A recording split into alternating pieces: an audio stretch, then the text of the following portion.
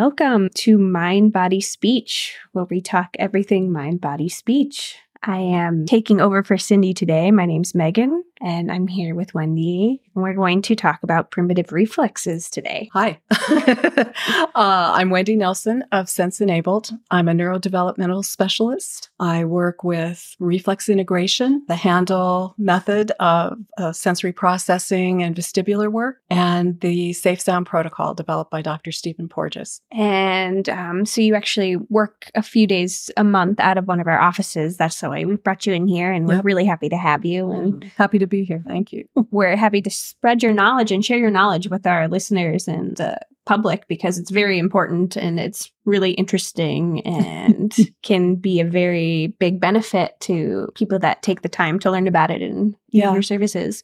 It's a really foundational piece. If you look at it, the reflex is kind of like the foundation of a house. When they are retained, which means they stick around longer than they should, and poorly integrated, then everything else that you want to do with your body or study or behavior gets a little harder because the reflexes are getting in the way instead of working the way they were designed to work. So let's take a step back, and can you tell us how you got into this field?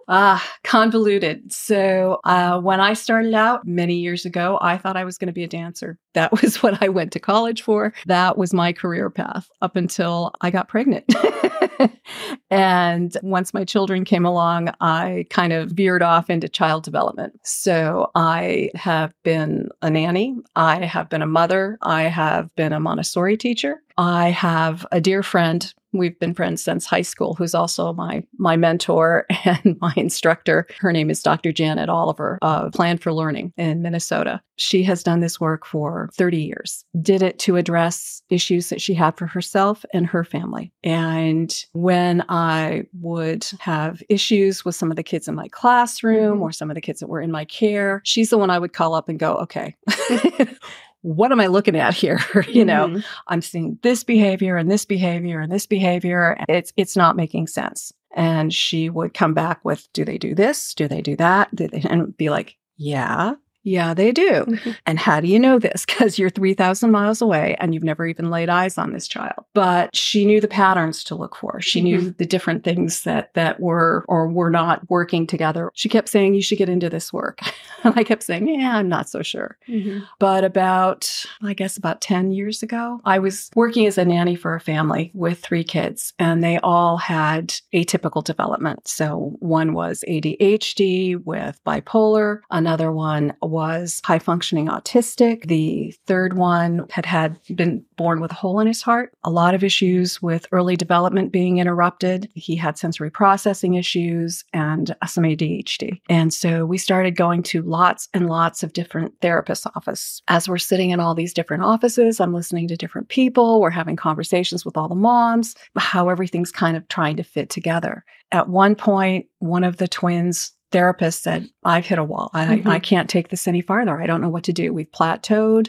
I don't know what to do for them. My friend Janet was in town. And I said, well, would you come and look at the guys, give us a program, and I'll make sure they do it. And 3 weeks later, the same therapist came back and said, what did you do? And I said, what did you mean? That fast? She said, these are different kids. What are you doing? I said, well, this is what we're doing. We're doing reflex work and handle work. And she said, this is what you need to be doing. I was at a point in my life where it was like, I knew I was going to be transitioning. I was looking for options, and it was like, okay, it is now time to pick up this work. Kind of my life path of the dance came in very fundamental in being able to take a look at a body and go, okay, this is what's the right posture. This isn't the right posture. This is the correct movement. This isn't the correct movement. The child development part from the Montessori work and my work with so many kids, I could look at, this is uneven development. This is a 9-year-old, but they're 3 here and they're 12 here and they're 9 here. With all of that, all of these pieces just kind of came together. And I did my training with the Handle Institute and got my handle training. And then I did my reflex integration training with Janet. And then I hung out my shingle. Well, it's wonderful. That's and how you I can got see here. your passion, though, it just when you're speaking about your profession, you can see how passionate and how much you are invested in how it makes you glow. Thank you. I love working with kids. I think kids are magical. They make you take a look at the world in ways you never would have thought of. That is the truth. And the wonderful thing about atypical kids is they have an atypical point of view. So they will say things and make connections that you're just like, I never would have put those things together. But now that you mention it, yeah, that makes a lot of sense. So it's never boring. Yeah, that's true.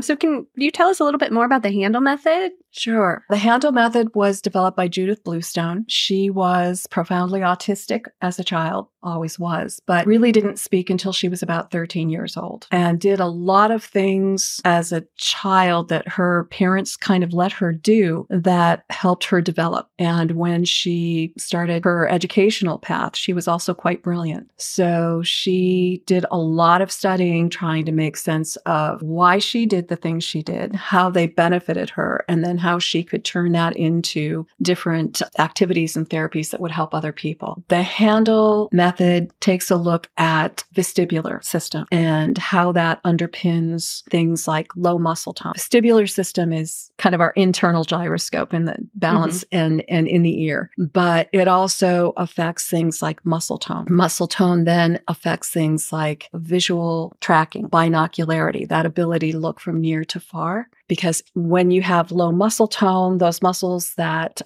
direct the eyes are weak, right? So you can have 20/20 vision. These were some of the things that I would call Janet and go, why am I seeing this child feel stares, even though her parents are telling me she's been checked in as 20/20 vision, but she didn't have that near to far vision. Right. So this is where you get therapies like Alderwood vision therapy or, different vision therapies to help strengthen these muscles, because you may have 20/20 vision, but you can't make that adjustment from near to far, or one eye goes and then the other eye follows. So you're not getting smooth tracking when you're reading. And the other place where that muscle tone plays in is audio processing. So when you're listening, the muscles of the ear will cut in and out. What it may sound like is you're missing like every third word or every fourth word. You may miss plosive sounds that have a breath of air that come with them, like a bah or a pa, and you may miss that sound. And if I'm a teacher giving instruction, what it might sound like is first we're going to start off with, and then the next step will be, and then we're going to continue with, and we'll finish up. And you've missed those words. You're trying to follow along the conversation. You're trying to fill in those blanks, and then you're trying to process what someone has just said to you.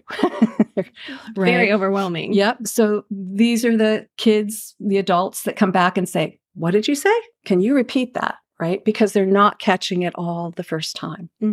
That's where low muscle tone will play in. The other thing with low muscle tone, and it's nothing to do with strength. It's about the muscle's ability to react when called upon. So what you might see from people who have low muscle tone is they always look like they've been kind of draped over something, right? They're kind of always supported. They've got their heads on their hands when they're at the table. They kind of look like they've been draped over a chair. They also will look to be almost like hyperactive because they keep moving at the speed of light. They run on momentum because it takes a lot of energy to stop and start, right? So if you keep going, you just keep going right up until you don't have any more energy.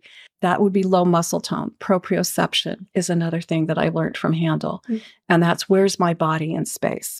And when that's challenged, these are the people that need 4 blankets in the middle of July. And you're going, why do we have to have 4 comforters? Or the kids that have a mountain of stuffies on the bed because they need that weight to be able to fall asleep. Because when they lay down, they're not quite so sure where their body starts and the bed begins. They'll walk into a room and touch everything. They bump into things all the time, right? These are clumsy people because that spatial sense of where am I in the environment is not strong.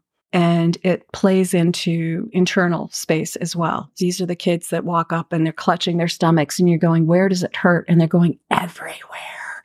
And you're like, but you're clutching your stomach. It's like, but it hurts everywhere because they can't pinpoint where the pain's coming from. They don't, again, if it's the back, if it's the stomach, if it's the chest, they don't know. And it plays into the spatial abilities. So those higher, more abstract things that we want to get to, like making a sequence or putting together a priority. What is a priority? Make a sequence. Where do you go? Where do you start? Being able to stay organized, tell time.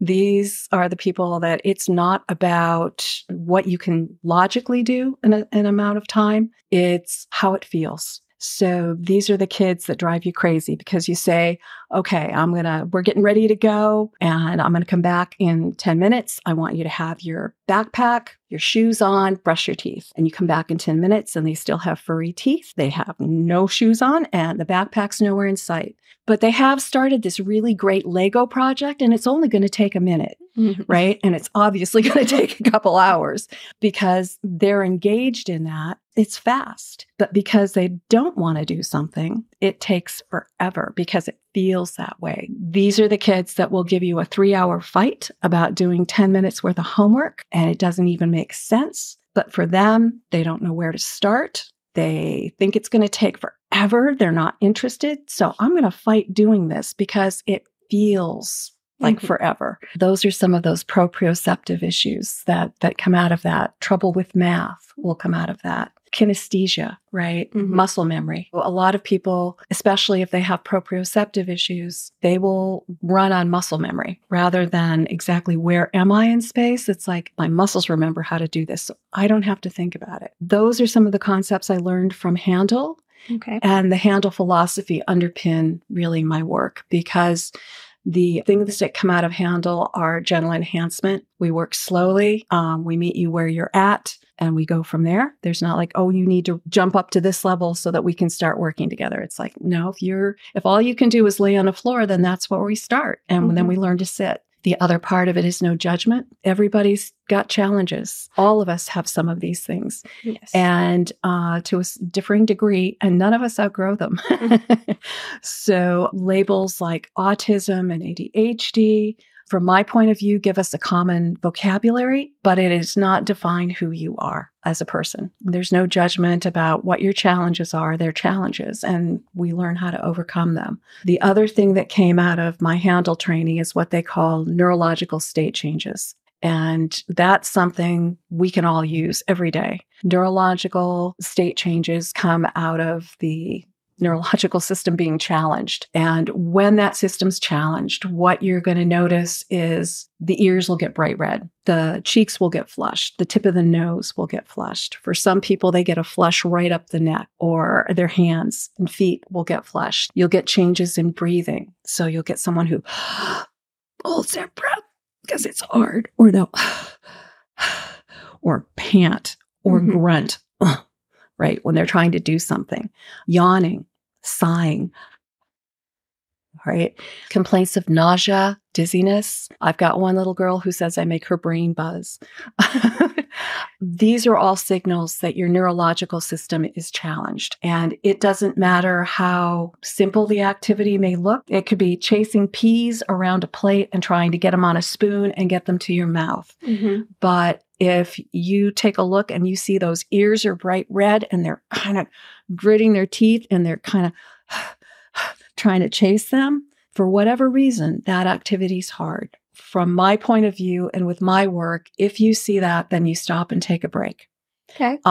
So if I've told someone I want them to do 3 sets of something and they do 1 set and those little ears get bright red, then they stop. And you go back and you do it a little later because a neurological system isn't like a muscle system. We've all been programmed by trainers, right? 4 more, push through, go be great. This is not that. The muscle system, you break it down and it builds itself back up. But with the neurological system, what happens is you push it and it shuts down and you're not going to get any more benefit out of it. So why push it? What will happen is there'll be no lasting damage if you push it, but you're not going to get any more benefit out of it. I had one young man who came in, he was 30, and I kept saying, okay, we're going to do 3. I can do more. I'm strong. I was like, I know, but please don't. And no, he kept showing me how strong he was going to be. And by the end of the session, he had his glasses off and he was rubbing his eyes and his nose. And I said, you going to be okay to drive? Oh, yeah, I'm fine. I'm fine. And I called to check on him the next day. And he had gone home and taken a 3-hour nap and couldn't eat dinner. Oh, wow. Now, he was fine, but it was like, that's why you don't do 4 more. Yes. Because, you pushed yourself that hard, but you didn't get anything more out of it. So why make yourself dizzy, nauseous, sleepy, or cranky for no reason? The handle work is really woven into my reflex integration work, my work with the SSP, because those core philosophies work well with just all of it. Usually by the time I have done the reflex integration assessment and we're doing into that work, it also gives me a really pretty good idea of what kind of challenges that we're facing that I see from my handle perspective. Wonderful. It seems like you are very perceptive on what your patients and clients are going through, that you trained yourself to really look at the body systems and how they respond. Yeah. I mean, part of it goes back to all the different kind of threads of experience that I've had in my life that have kind of put it in a nice, neat package. So can you talk a little bit more about the primitive reflexes and reflex integration now that we've kind of touched? I know I'm very fascinated by this topic, so I'm listening intently and just expanding my knowledge. So reflex integration addresses primitive, some people call them primary, some people call them primitive reflexes. And it also works with oral and facial reflexes. And they are, we all think we know what a reflex is, right? Because our hearts are beating, we're blinking, we're breathing, right? So that's a reflex. We learn that in science class or hygiene, health class. And we have so many more reflexes than that. We have reflexes that get us down the birth canal. We have reflexes that help us get our heads up, help us start to focus for vision, sucking, eating, speech, help us start to crawl, help us get upright in gravity, help us walk, catch ourselves when we fall. And we take all of these things for granted, right? These are systems that are designed to work a certain way, and they should be what we call integrated by the time you are anywhere from 6 months to 3 years old. When they are retained or partially retained, that means they've stuck around.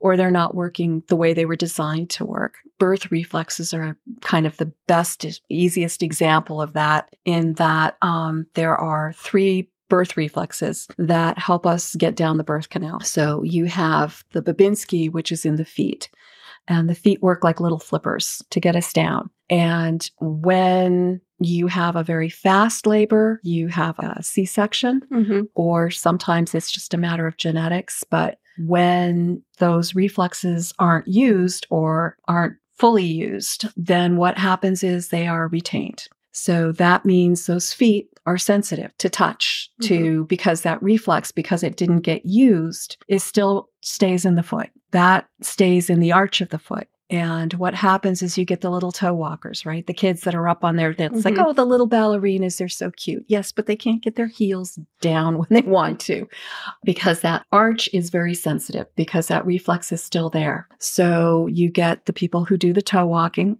or they stomp to bypass the tickle, because when you stomp really hard, then you don't get the tickle.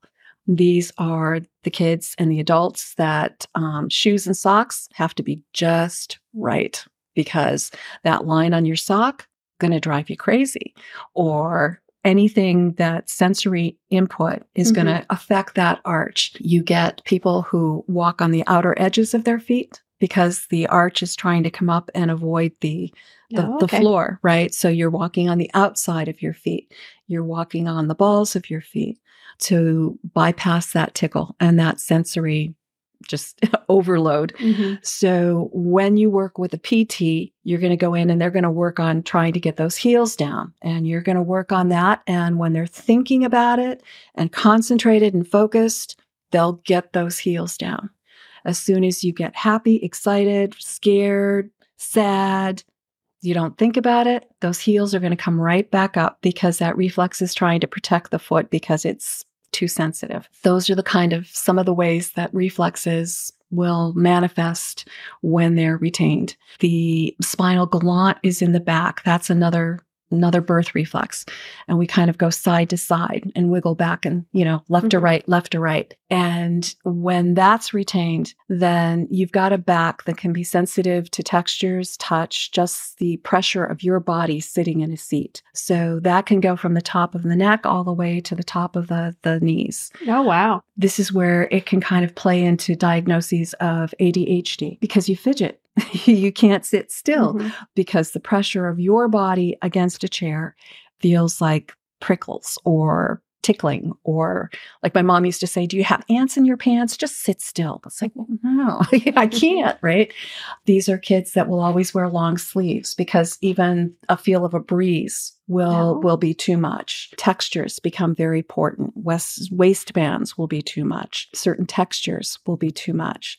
So what you do is you kind of run your knuckle down one side of the spine and the other. And what you look for is a curl to the left or a curl to the right, or even a breach like a little dolphin coming out of the water towards the front. And that means that back has retained the spinal gallant and is extremely ticklish and sensitive to touch and texture. Now, do you do that in a seated position, standing or laying down? Usually seated, because it can be, for some people who have a very strong reaction, it can knock them off balance. I had one little girl that when I checked, it was the first time it had happened, and she breached forward and almost fell off the table. I had to grab her because I had seen left and right. I hadn't seen forward. That's how some of those reflexes will play out. There's also the Perez, again, another birth reflex, and that is in control of our core, having access to our abdominal muscles for balance. It also interferes with things like bowel control, right? So constipation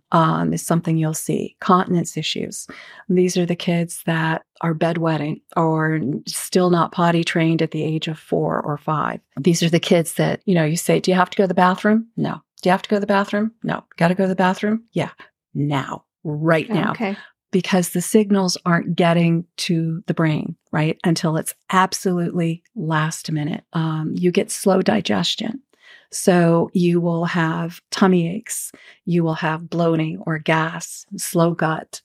And so all of that comes out of that Perez, which gets us down like a little snake. That's one that also plays into a lot of different issues for people, especially for kids who have autism, who have slow digestive systems or wonky digestive systems to begin with. Quite often when we do the Perez work, a lot of what they've been struggling with for a while resolves. All of these things kind of have a body component. They also have an emotional components. They also play into our self-esteem, right? The reflexes are really systems that are designed to work a certain way. And when they don't, we get compensation behaviors. We may end up doing 2 or 3 things so that we're able to do the one thing we should be able to do without thinking. And that's kind of reflexes. No, it's absolutely fascinating. You don't realize how many things happen to make you function as a human. Right? Sucking is one it's a good example of how things are kind of interconnected. When we suck, we get a lot of input in our vestibular systems because it's in the ears when you're sucking, right? So that helps with developing our vestibular system. Our vestibular system also, helps with balance. But that suck is also connecting us to the Perez and that core connection. So if you kind of breathe in through the mouth, you'll feel the whole front of the body kind of tighten up a little bit, right? And so when we suck, we're also getting that core connection to balance so that it will help us stand. And it's also connecting into our vestibular system. Sucking, you think, well, we all suck, right? As babies, we're getting nourishment. It's helping develop our palate. It's helping develop our tongue. So we're getting oral proprioception about where are the pieces of our mouth and getting that vestibular input, which is connecting to our core so that we can stand up and walk and balance. But for kids who have eating issues, for children, especially who, for whatever reason, can't suck, whether they've got problems with latching, tongue tie, or they've been on feeding tubes, right? Or help to eat. Those are things that they don't get in that developmental piece. because they don't suck. They're getting tube fed. Then they have problems with balance, and they have problems with their vestibular system, which leads to problems with their proprioception. Where am I in space? They can also lead to problems with that low muscle tone then, right? So now I have problems with my eyes. So maybe problems with audio processing, all because you suck or you don't suck. So it's amazing how it's all connected. Some of the work I do, it's kind of like being a detective, right? You have to go back and take a look at all the pieces and kind of figure out what's affecting what. And then where do we start to work, and how do we reel things back? So I'll just kind of build on what you said there, kind of. So what are your assessments like? So what, it's, you obviously are a detective from how you're presenting yourself. So if somebody were to come and visit you and get your services, how, just at least a general, how does that look? How does that look? How does that work? Right. Quite often I do a phone consult with people before I even meet them. I learn about what their concerns are. I educate them about what it is my methods are. And then we see if it's a good fit. If they decide they want to take the next step, then they come into the office for an in-person assessment. The assessments usually last anywhere from an hour and a half to 2 hours, depending on anybody's ability to stay focused or not be overwhelmed. For some people with fragile systems, 2 hours is too much. So we may break it up into three sections. But when you come in, we go over your client history form, which is about 10 pages. It's long, but it gives me a good snapshot of what's going on for people. Quite often I have parents going, I didn't think that was a thing until I filled out that form, and that's a thing. And these things all go together. And it's like, yeah, that's a thing. But we go over that form together, and then I start doing a reflex assessment. So that's where I start, is with the reflexes. And so I start checking for the reflexes. I tell them what I'm looking for, what I'm seeing, what that means. And then we do activities. The activities are all rhythmic movement-based activities that are designed to get the body and the brain working together more efficiently. A lot of times they look like children's games, yoga, but they have a purpose. And actually, some of the old children's games that we all used to do historically, they did some reflex work that I don't think we're actually aware of. I do activities that we do in the office, and then I teach them activities that they take home for a home program. Every home program is designed specifically for that individual's needs, and they usually take about 15 to 20 minutes, done 3, maybe 4 times a week. And because of those neurological state changes we talked about, they're not done in one piece like a Pilates routine. You start here and finish there in 15 minutes. They're sprinkled throughout the day. Okay. And we talk about how to work them into your daily routine. And like I said before, if I say I want you to do 3 sets of something and you do 1 set and those ears flare and that breathing changes, then you stop and you can go back and pick it up 5-10 minutes later. You can go back and pick it up tomorrow, but you stop and you don't do anything more. People come back in a month for a follow-up. Okay. And I usually see my clients once a month. I had worked with some families on a weekly basis because mom literally said, I'm not going to have this battle every week. I'd rather pay you to come in and come in to see you and have you do it. But then I've had other parents and families who like to come in bi-monthly because they want to make faster progress. But most people I see once a month. Okay. In the office. Yeah, it's wonderful. Because you're so integrated, kind of looking at all the body systems, do you have different disciplines you work with pretty closely? Well, I start with the reflexes. Once we start that work, I usually have a pretty good sense of, from the handle point of view, what systems are going to be impacted or are impacted. Once we get some of the reflexes starting to come online, then I will start working in the vestibular and the sensory processing work. For some people, if they are very anxious or kind of adverse to new things, transition trauma, the kids that, you can't get them to go from point A to point B without a big struggle, which is what I call transition trauma, then I will suggest doing the SSP. The safe sound protocol was developed by Dr. Stephen Porges and is a listening therapy. And it was designed to address autism, ADHD, sensory processing issues. It's also been really helpful for those that have trauma and anxiety. And it is music that has been specifically filtered to address the vagal nerve. It's based on his polyvagal theory. And the vagal nerve is the longest in the body. So if you think like the Nile or the Amazon, it's got this long tributary with all these little pieces coming out, right? When you listen to the filtered music, then it pulls on the muscles of the ear because you have to listen harder because the music goes up and down in volume. When that's happening, it pulls on that nerve and improves the tone. So what happens is that the responses in the body start to change. They call it the ventral state is where you want to be. Nice and relaxed, easy breathing, happy. The dorsal state is where you're always kind of in that state of fight, flight, or freeze, that response of survival response. Now, from my point of view, with reflex work, to me, that's the Moro reflex. But it's the same thing, fight, flight, or freeze. When you do the listening program, what happens is that improved tone helps get you out of the fight, flight, or freeze response. And for some people, that's where they live and gets you into a more relaxed, calmer, just healthier state. And at that point, you have the ability to change, becomes easier, being a little more open-minded, transitions aren't as hard, anxiety goes down. When we have a trauma, and that can be whatever we or our bodies decide is trauma, it doesn't have to be a car accident or a life-changing event.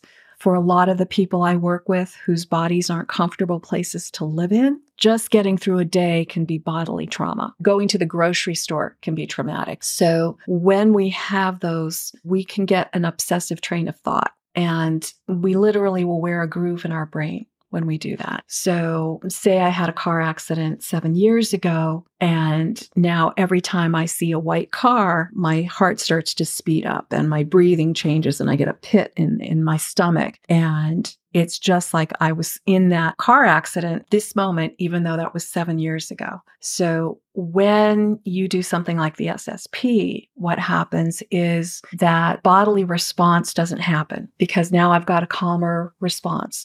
So my breathing doesn't change. My heart isn't speeding up. I'm not getting that knot in the pit of my stomach. And then it's easier to change how I think because the body isn't reinforcing the thought pattern. What I do with the SSP is I pair that with my reflex work, with the Moro reflex. The Moro reflex is that, again, fight, flight, or freeze. The fire alarm goes off at school.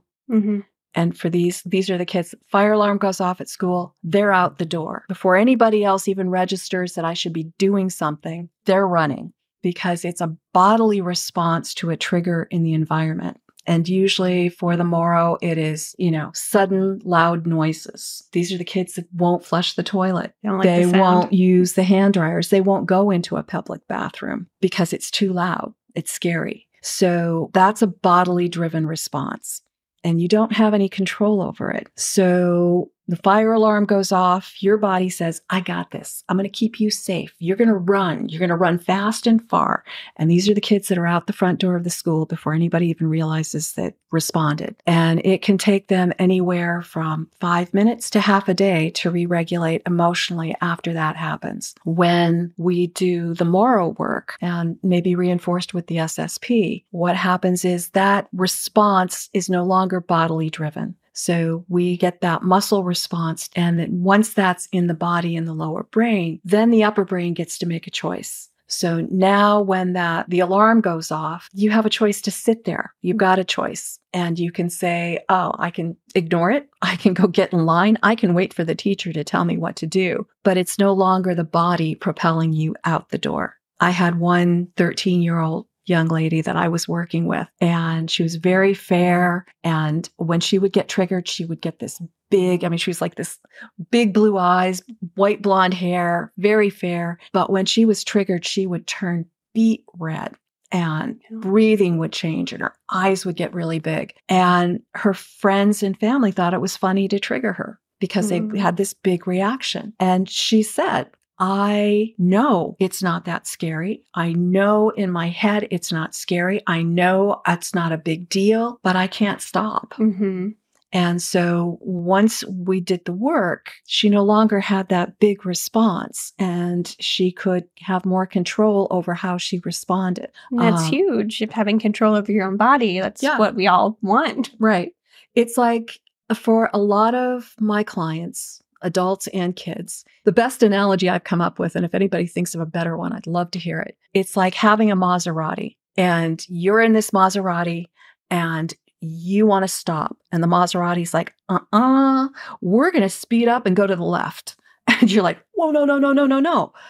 But you don't have control over this. For kids, adults who have a lot of sensory issues, reflex issues, the world is an overwhelming place. Things are too loud. They are too bright, too many smells. Maybe I've got the Moro going on, so I don't know how my body's going to react. I've got Babinski, so that line in my socks is driving me crazy. A tag at the back of my shirt I've been trying to be good all day in school, and you take me into the grocery store because it's only going to take a few minutes.